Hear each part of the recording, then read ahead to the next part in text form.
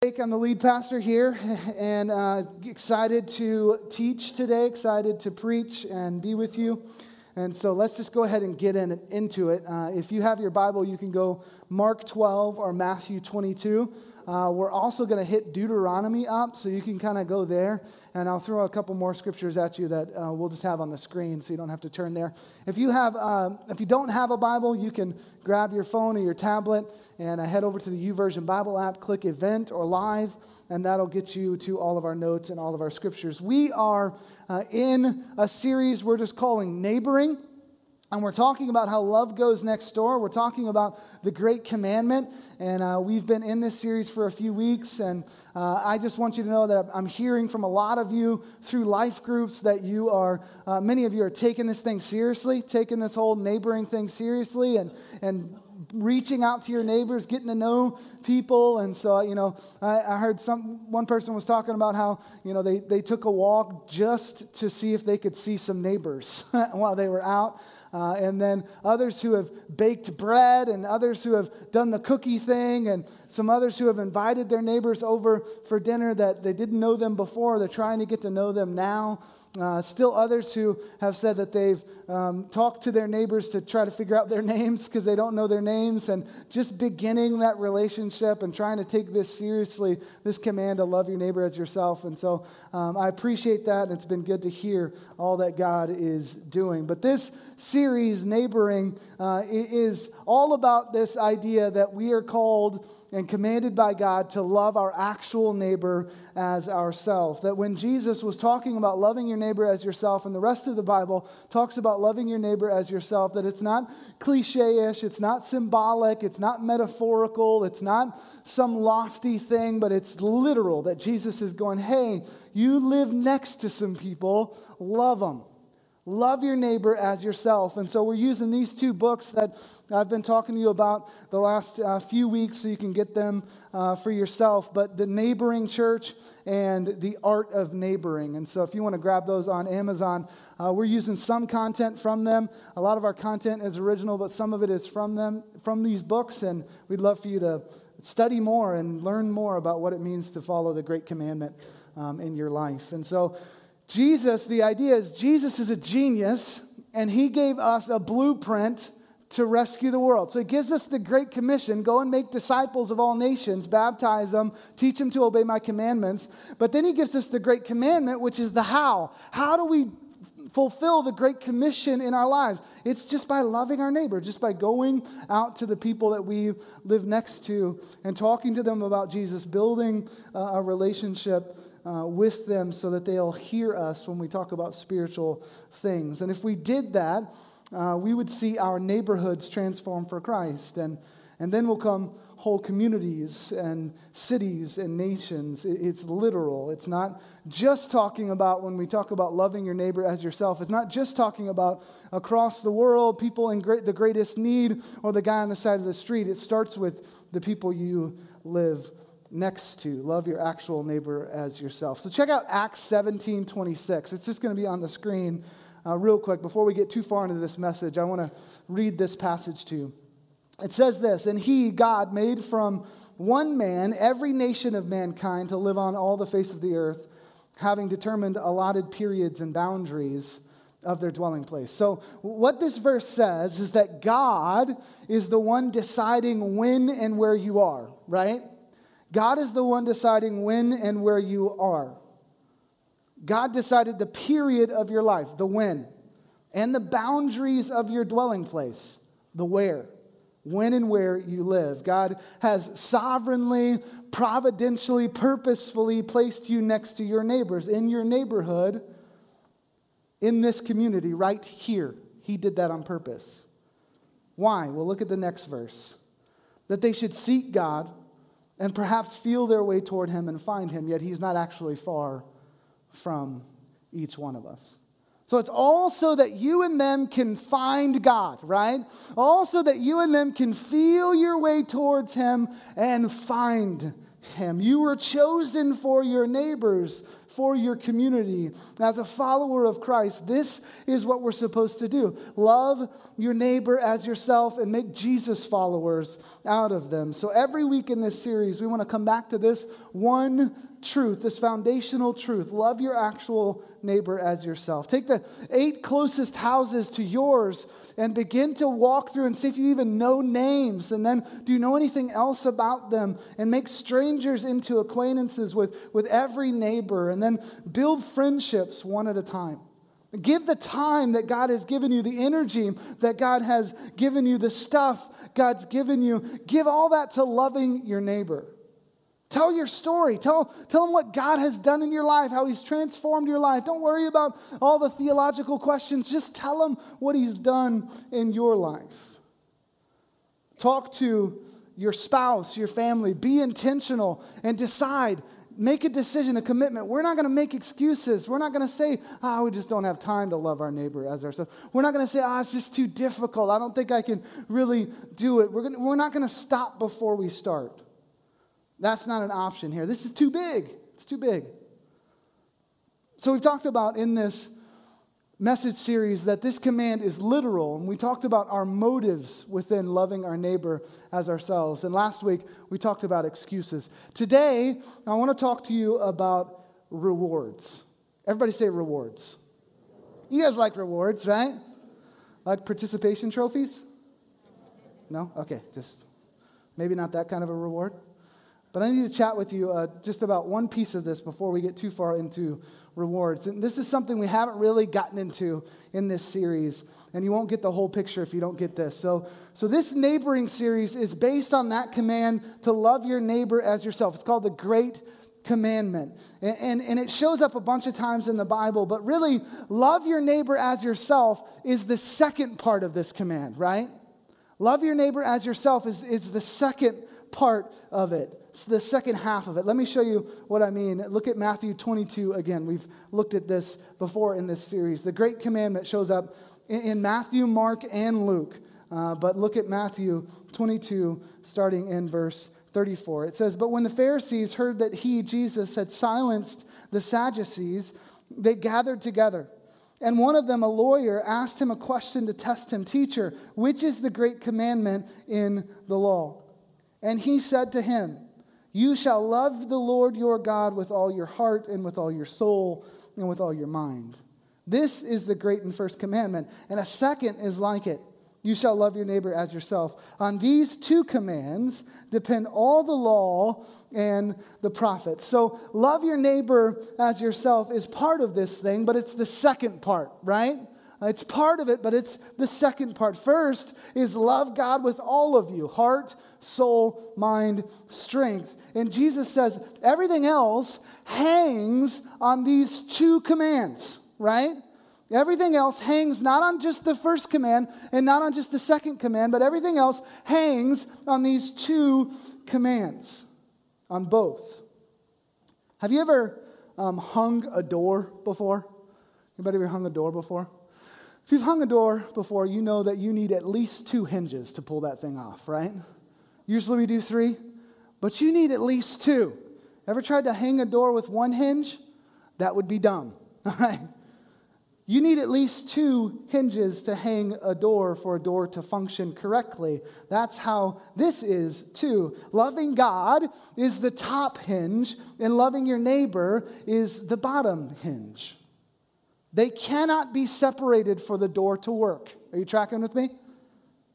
Loving God and loving your neighbor cannot be separated. This isn't just a good idea or a suggestion. Sometimes my kids don't get that what I'm saying is not a suggestion. Do your kids do that? Sometimes my kids just don't get that. Like I'm like, "Hey, honey, will you go clean your room, please?" And she's like, "I'm going to finish this book first.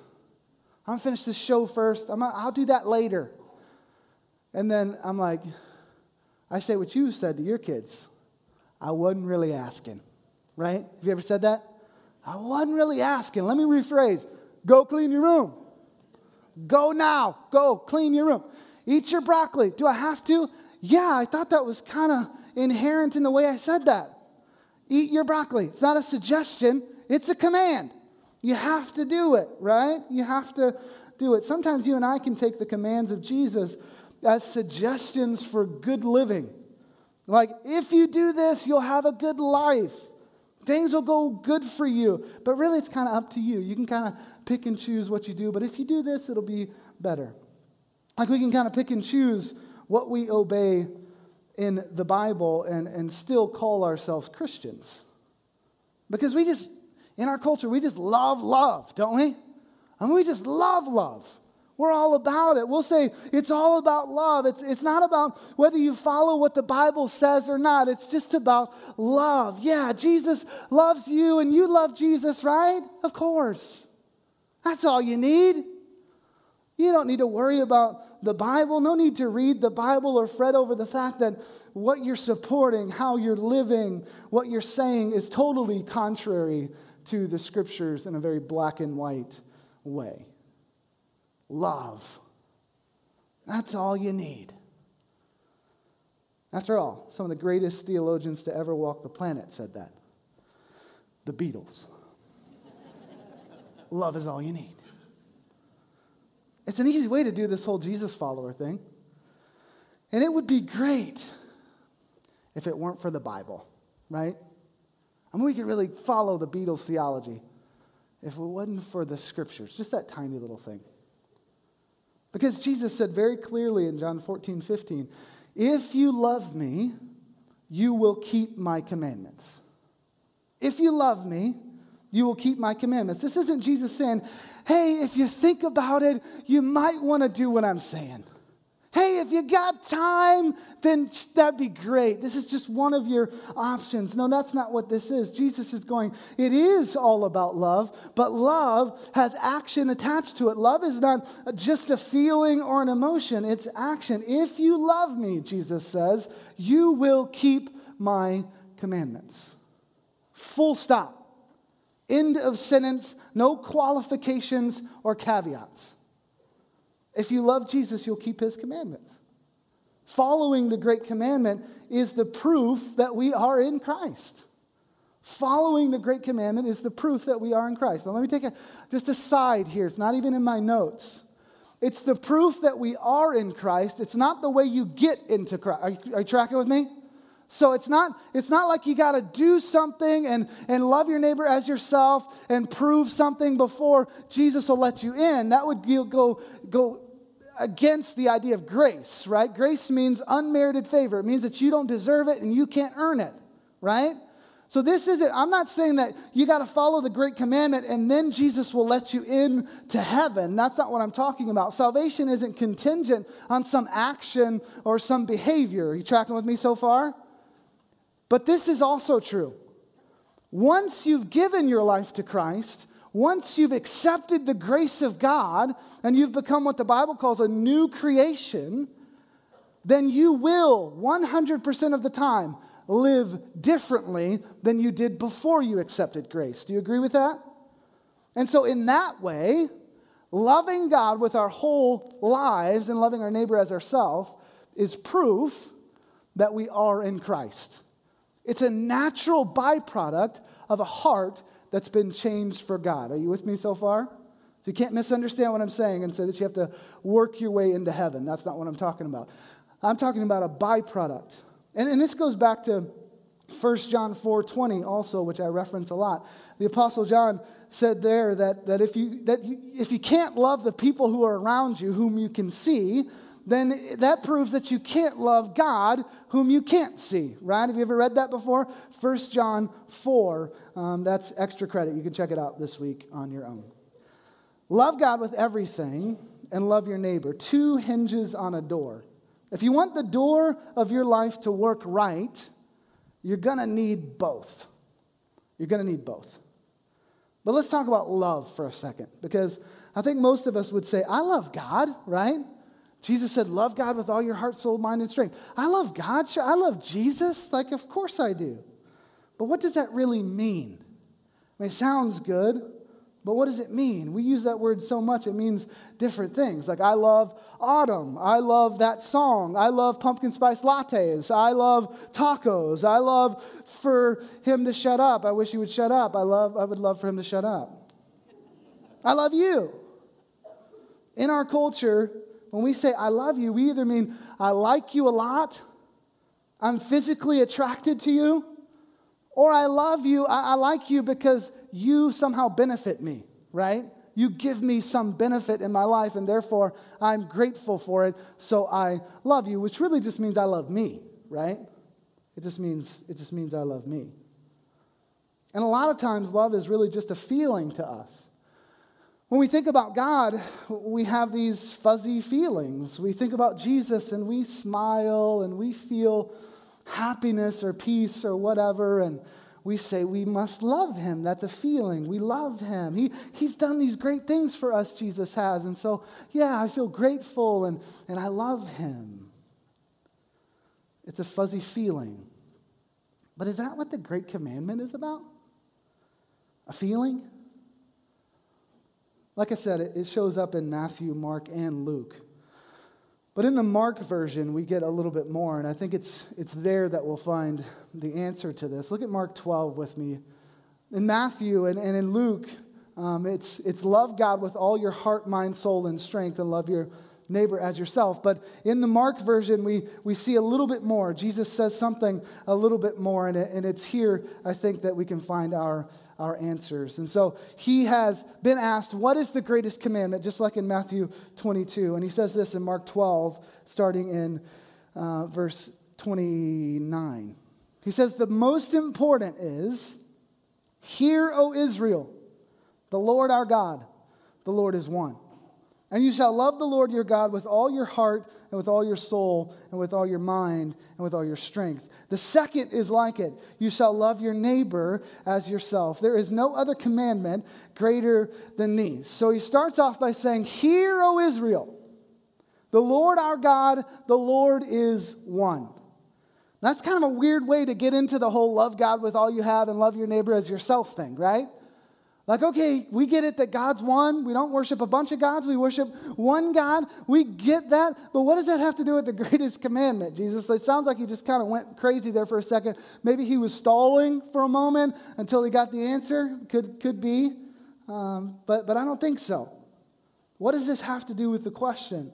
What's the greatest commandment, Jesus? What does this have to do with it? Well, it's from something called the Shema. Everybody say Shema.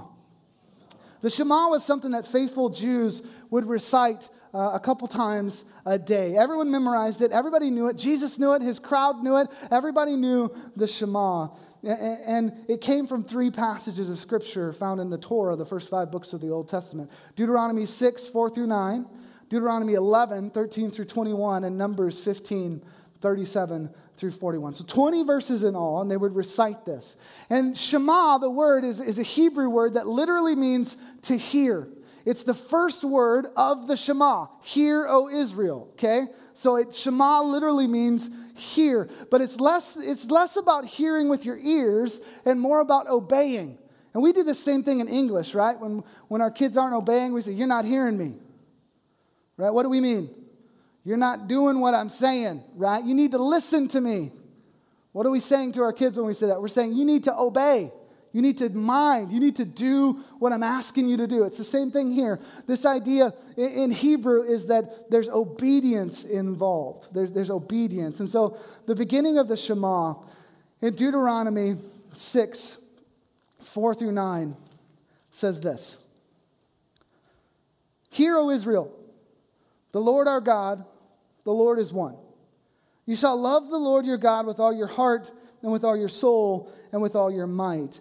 And these words that I command you today shall be on your heart. You shall teach them diligently to your children and shall talk of them when you sit in your house and when you walk by the way and when you lie down and when you rise. You shall bind them as a sign on your hand, and they shall be as frontlets between your eyes. You shall write them on the doorposts of your house and on your gates. So they would recite this every single day, twice a day. And it's about obedience, isn't it? It's about obedience. It's about repetition. It's about walking this thing out, living this thing out. It's about everyday discipline. Write it on your doorpost so you see it all the time. Teach it to your kids. Talk about it when you're hanging out at your house. Talk about it when you're walking to buy groceries. When you go to bed, remember the command. When you wake up in the morning, recite it, remember it, wear it to remember it. This is about acting it out. This is about living it out. And Jesus goes, here's the most important commandment. And then he recites the beginning of the Shema, which is all about obedience. Hear, O Israel, the Lord our God, the Lord is one. You shall love the Lord your God with all your heart, soul, mind, and strength. Love God with everything you have. And the Hebrew word in Deuteronomy for love, this idea of loving God with all our heart, soul, mind, and strength, it literally means to love with actions. Actions of love towards, to act lovingly towards someone, or to be loyal to someone. We've all been told at one time or another by someone that they love us, only to have them not act it out, right? That ever happened to you? Somebody told you they loved you, but then they didn't act it out. And doesn't that prove that they don't actually love us? I mean, isn't that the conclusion we come to? You can say you love someone, but when you don't act like you love them, then you don't really love them, right? You with me so far this morning? One person is with me. I'm just going to keep going. I'm just going to trust the Lord to reveal to the rest of you what we're talking about. So you may have feelings, you may have words. Those are nice. But that's not love, is it? It's nice to have feelings of love towards God, but it's not enough. That's not what Jesus is talking about. That's not what the Shema is talking about. That's not what the Great Commandment is talking about. That's not what this is about. We're talking about loving action. We're talking about loving loyalty to someone. We're talking about something different here. Living this thing out. The neighboring church book had a statement in it that went like this. You'll need to act your way into these feelings of love before you feel your way into the actions of love. You'll need to act your way into the feelings of love before you're able to feel your way into the actions of love. In other words, feelings don't always lead to action, but actions always lead to feelings. When you step out and you begin to act towards someone, you begin to serve, you begin to act lovingly towards someone, how many of you know those feelings start to happen, right? But you can have a feeling and stay on your couch all day, right? You can have a feeling and stay home all day and do nothing before you can really love your neighbor as yourself. You need to learn how to love God with all your life, with everything in your life. And the way to love Him is to obey Him, to take action, follow His commands. As you do that, feelings will follow. But if you think love is just a feeling, then you'll probably never move towards action, and you'll miss it. And you'll be defining love as something different than the Bible defines it. And that's a dangerous place to be, isn't it? That's a dangerous place to be. So in Mark 12, Jesus takes us back to the Torah, and in so doing, He narrowly defines what He's talking about when He says, love God with all that you have. There's no room for misinterpretation. Loving and obeying Him are intertwined and inseparable. You can't choose one without the other. Not words you say or things you believe, but action, obedience, the way you live, the way. You know, Christians have been called a few different things, or were called a few different things in the Bible as far as something that would designate us to followers of Jesus. Jesus called us followers and disciples, right? The word Christian comes from Acts 11, so it took a while, years, to get to the word Christian in Antioch. Before we were called Christians, in the book of Acts, we were called people of the way. People of the way. And it went back to John 14:6, where Jesus said, I am the way, the truth, and the life. No one gets to the Father except through me. I am the way. So we were people of the way. You see, the early Christians weren't defined by some theology or ideology. They were defined by a way of living. They were defined by action, right? Something had happened in their lives that had transformed them to the point that they changed the way they lived. They went on a different path. They went a different direction than they were going before. They were a new community, a new people moving in a new way, worthy of their calling. Something was different about them. I mean, they weren't dying martyrs' deaths and being persecuted as a people just for a belief system or just for an ideology or just for an organization. They were following a person who was the way, the truth, and the life, Jesus. Jesus invites you to follow him, to change the way you live, to be like him, to imitate him. He's inviting you and me to a new way of life that involves us making dramatic changes in the way we live because of a change in who we are. So loving God with all that you have and loving your neighbor as yourself, that's how you're counted as people of the way. That's how you're counted as people of the way. But it's not all sacrifice and persecution and difficult changes. Suffering is absolutely a part of following Jesus. That's all over the scriptures. And so this whole idea of name it, claim it, blab it, grab it, if you follow Jesus, you got to have it kind of theology, you should be writing that down. You should write that down. So that kind of name it, claim it stuff is not in the Bible. It's just not. This idea that you are somehow going to automatically be healthy and wealthy because you follow Jesus is just not really in the scriptures. And so that's not what we're talking about. But there are definitely rewards and benefits to following Christ, right? Benefits to the door of your life functioning properly on two hinges: to love God with all that you have and to love your neighbor as yourself. So let's go back to Deuteronomy. I'll show you a little bit more of the Shema. I read the first part to you. Look at the second part. It's in Deuteronomy 11. Deuteronomy 11, starting in verse 13. It says, "And if you will indeed obey my commandments that I command you today, to love the Lord your God and to serve him with all your heart and with all your soul, he will give the rain for your land in its season, the early rain and the later rain, that you may gather in your grain and your wine and your oil. And he will give grass in your fields for your livestock, and you shall eat and be full." Verse 16. "Take care lest your heart be deceived, and you turn aside and serve other gods and worship them. Then the anger of the Lord will be kindled against you, and he will shut up the heavens so that there will be no rain, and the land will yield no fruit, and you will perish quickly off the good land that the Lord is giving you." So it's clear here in the first part of this verse, the first part of this section of the Shema, that there are rewards, right? There are rewards. There are benefits to loving God with all that you have. Not just feelings, but action, loyalty, obedience to his commandments. And they're physical as well as spiritual. And so he gives the rain to quench the thirst of your fields and rain to quench the thirst of your soul. He gives the crops and food to satisfy the hunger of your physical body. And he says, "I'll satisfy the hunger of your spirit too, through me, through God." And so it's spiritual and it's physical. He'll give you enough so that you'll be with him, you'll follow him, you'll have satisfaction in life. But then there's a warning here, isn't there?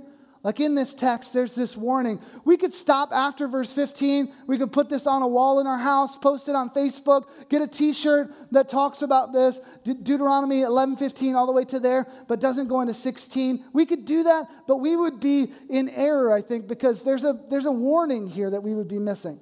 But we do that with another real famous passage, Jeremiah 29:11. Have you ever heard this passage before? "For I know the plans I have for you, declares the Lord, plans for good and not for evil, to give you a future and a hope." Anybody ever heard that verse before? Yeah, sure, you've heard it. Quit lying. We love that verse. We put it everywhere. God has plans for me. Future, hope, good things, right? God has plans for me. It's all good. But the context of that verse is that God has directly placed the people of Israel in captivity that would last 70 years. That's what's happening in Jeremiah 29. I don't know if you realize that. So this verse, Jeremiah 29:11, includes 70 years of being slaves. 70 years of captivity. And so the meaning of Jeremiah 29:11 is not God's going to make everything fine in my life and God's got something awesome. Everything's going to be just fine. I'm going to have a good life. The meaning is even in the suffering and punishment God may send me, He is good, right? He gives me a future and a hope. He is not evil, even when He sends suffering my way. Even if it never leaves me, He is good, and He has a future, and He has a hope for me. You see how that's different? Sometimes we just need to keep reading, right? Don't stop with the one verse you see on Facebook or wherever you're seeing your verses. Keep reading. Read the whole chapter.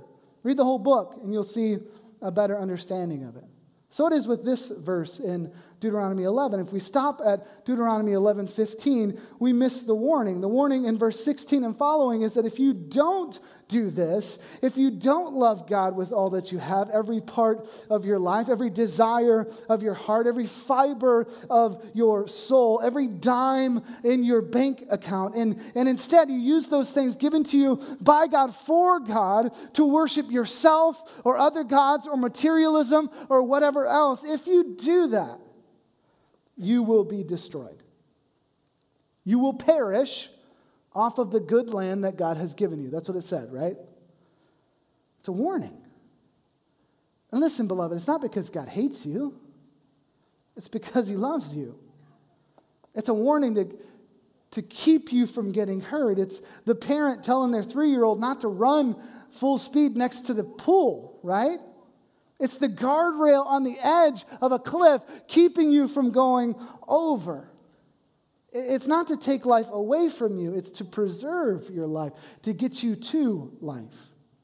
God's going, just trust me. I made this whole thing up. I'm the one who created the world. If you'll live this way, if you'll live out your love for me in every area of your life, you'll have life. You'll receive life. You'll be lining yourself up with the way I created the universe to work. But if you don't, if you think somehow you know better, your culture and time know better, your science knows better, your education somehow makes you know better than me, then I will destroy you. It's a father saying, this is the way it is. If you run next to the pool, you'll fall in and you'll drown. I'm not trying to keep you from life. I'm trying to preserve your life. This is just the way it is. So love God with everything you have. That's the first part of the Great Commandment, and there are rewards to that for sure. But what about the second part? Are there rewards to loving your neighbor as yourself? Because Jesus kind of takes this a step further than the Shema, right? And Jesus kind of ramped everything up all the time. A good example of this is Matthew 5, where Jesus goes, hey, you've heard it said that you shouldn't murder people. I'm saying if you have hate in your heart towards your brother, you got a problem, right? You're in sin. He's basically saying, don't murder him, that's good. But if you want to, you're still sinning, right? And then he says, you've heard it said, don't commit adultery, don't sleep around on your spouse. That's good. But I'm saying, Jesus says, I'm saying, if you have lust in your heart towards someone who's not your spouse, you're already in sin. You see how he's kind of ramping it up? He's going, hey, this is where you were. Here's where I'm taking it. It's not taking the law away. It's ramping it up to the next level. This time, he doesn't stop at love God with all you have. If he stopped there, you and I could go home today and call it good, right? We could say, oh, Jesus said the greatest commandment was to love God. Check. I love God. I love loving God. I love God all the time. I mean, look at my wall. I got crosses on my wall. I love God. I wear a cross necklace. I love God. I got a bumper sticker. I love God. I'm nailing this love God thing. But he doesn't stop there, does he? He says, don't just love God, love your neighbor as yourself. Two hinges. The door doesn't work with just one. Jesus said everything in the Old Testament hangs on these two commands, both of them. Loving God always translates into loving your neighbor. Love always goes next door.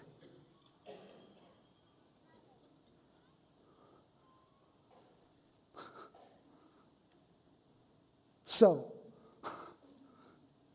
what are the rewards to loving your neighbor as yourself?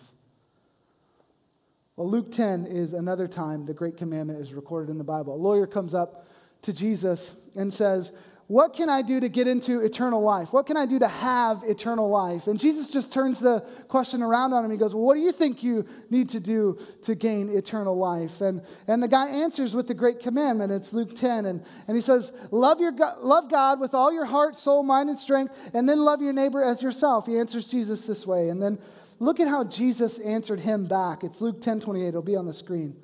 He says, you've answered correctly. Do this and you will live. Do this and you will live. That's a promise that Jesus longs to deliver on. Do this. Love God with all you have and love your neighbor as yourself. Do this and you will live. Remember, the question was, what do I have to do to get eternal life? Another way to translate this is, what do I have to do to get all of life? What do I have to do to get everything there is to get out of life? Like Jesus, in John 10:10, you said that you came to bring life and life to the full, right? Life abundantly. So what do I have to do to get that life? What do I have to do to get life abundantly? Love God with all you have and love your neighbor as yourself. The door leading to life hangs on these two hinges. And the rewards are spiritual, sure, but they're also practical. So what are some practical rewards to living out the great commandment and loving your neighbor as yourself? Well, first, it's a safer way to live, right? To love your neighbor as yourself is a safer way to live. In a book called Better Together, Robert Putnam writes his findings that the more neighbors who know one another by name, the fewer crimes a neighborhood as a whole will suffer. He says, a child born in a place whose residents volunteer, vote, and have friendships with one another, spend time with one another, is less likely to be born underweight, less likely to drop out of school, less likely to be killed or to kill than that same child, no richer or poorer, born in another place whose residents don't do those things. And there are city leaders all over our country who have recognized that friendships among neighbors make the city a better place, make the city a safer place. These city leaders have started neighboring initiatives to try to get neighbors to get to know each other. First of all, isn't that sad? That we don't know each other enough that city leaders are having to try to arrange it like a blind date? Oh, hey, I don't know if you knew this, but you live next to this guy, Rick, meet Jim. He's your neighbor. Let's be friends. That's weird, right? But think about that. City leaders are trying to get people to neighbor better, to love their neighbor as yourself. So fruitful is the command of God to love your neighbor as yourself that non-believing city leaders are trying to get non-believing residents to do it. Isn't that crazy? So fruitful is this idea that we love our neighbor as ourselves that non-believing people are like, let's do this thing. So it's a safer way to live. It's also a healthier way to live. People with a social connection to their neighbors are healthier. Even sick people with a social connection to their neighbors are healthier. Here's what I mean. When someone is discharged by the hospital, if they don't go back to a neighborhood that they know people, they love people, they are loved by people, if they don't go home to that, then it dramatically increases their chance of being readmitted, statistics say.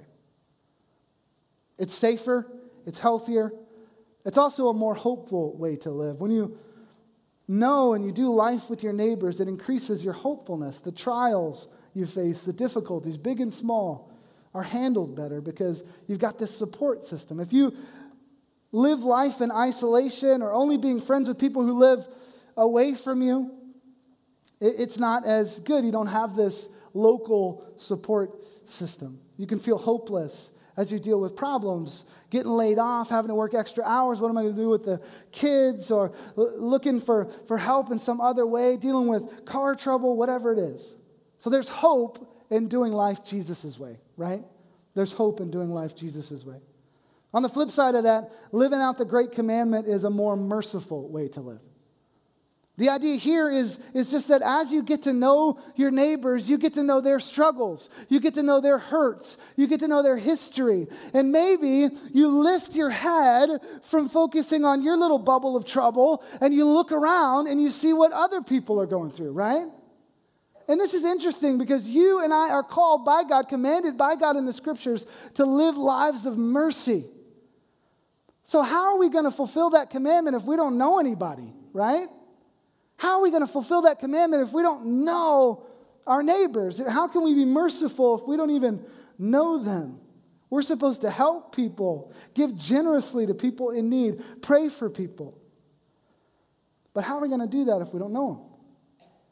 You see, neighboring, like Jesus is talking about neighboring, it makes showing mercy like we're supposed to show mercy possible.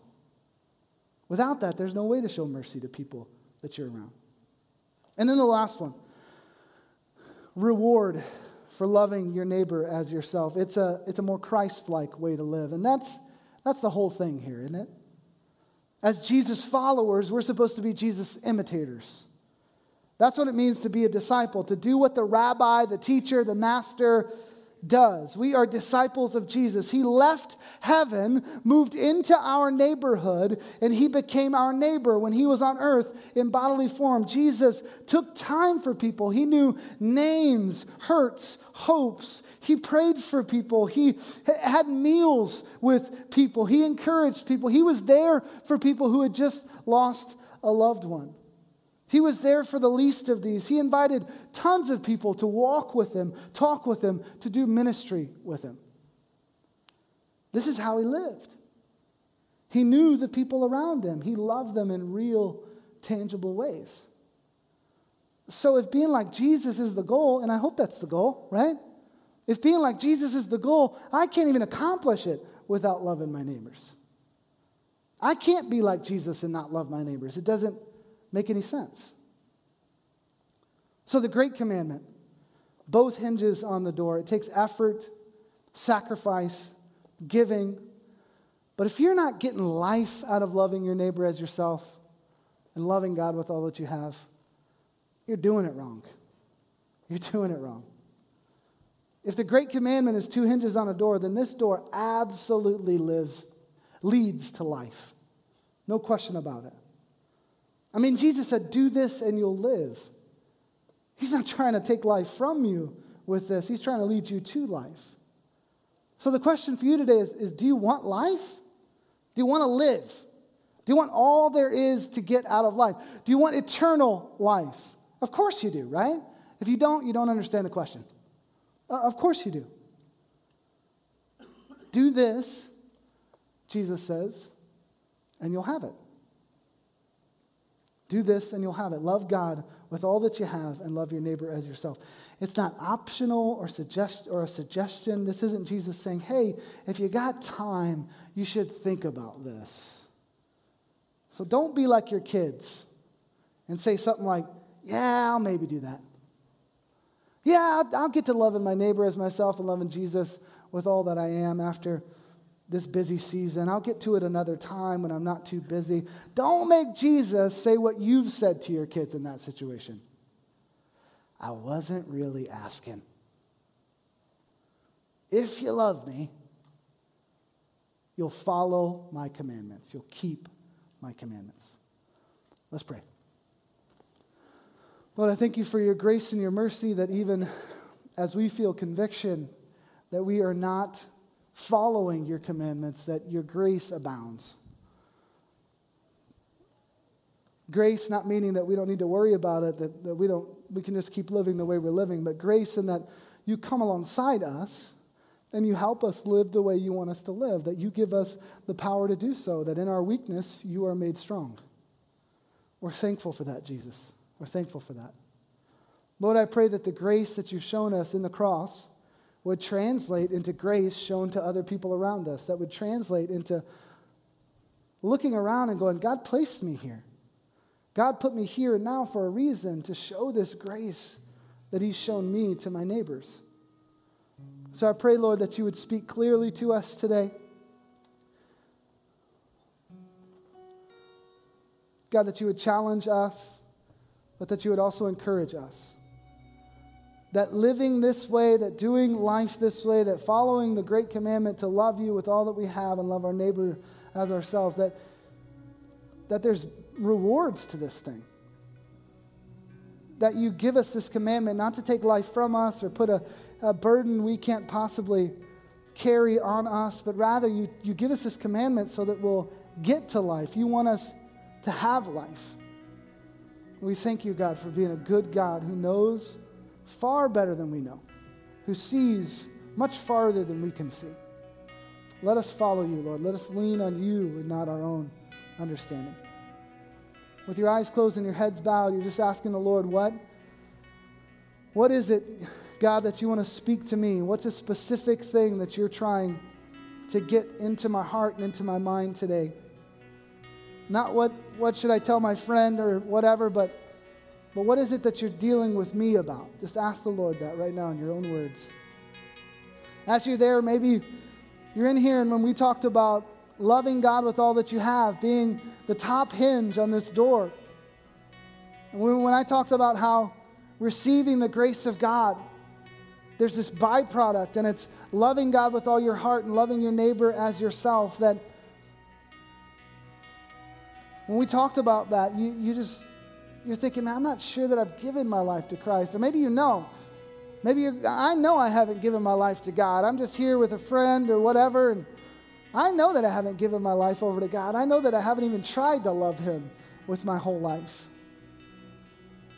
Maybe you're in here and you're going, I'm trying to love God with my whole life. I mean, I think I'm one of his, but there are these few areas, or maybe just this one area in my life that I haven't given over to him. And when Jesus is talking about all your heart, soul, mind, and strength, I'm not there. I've got some things that I'm holding back.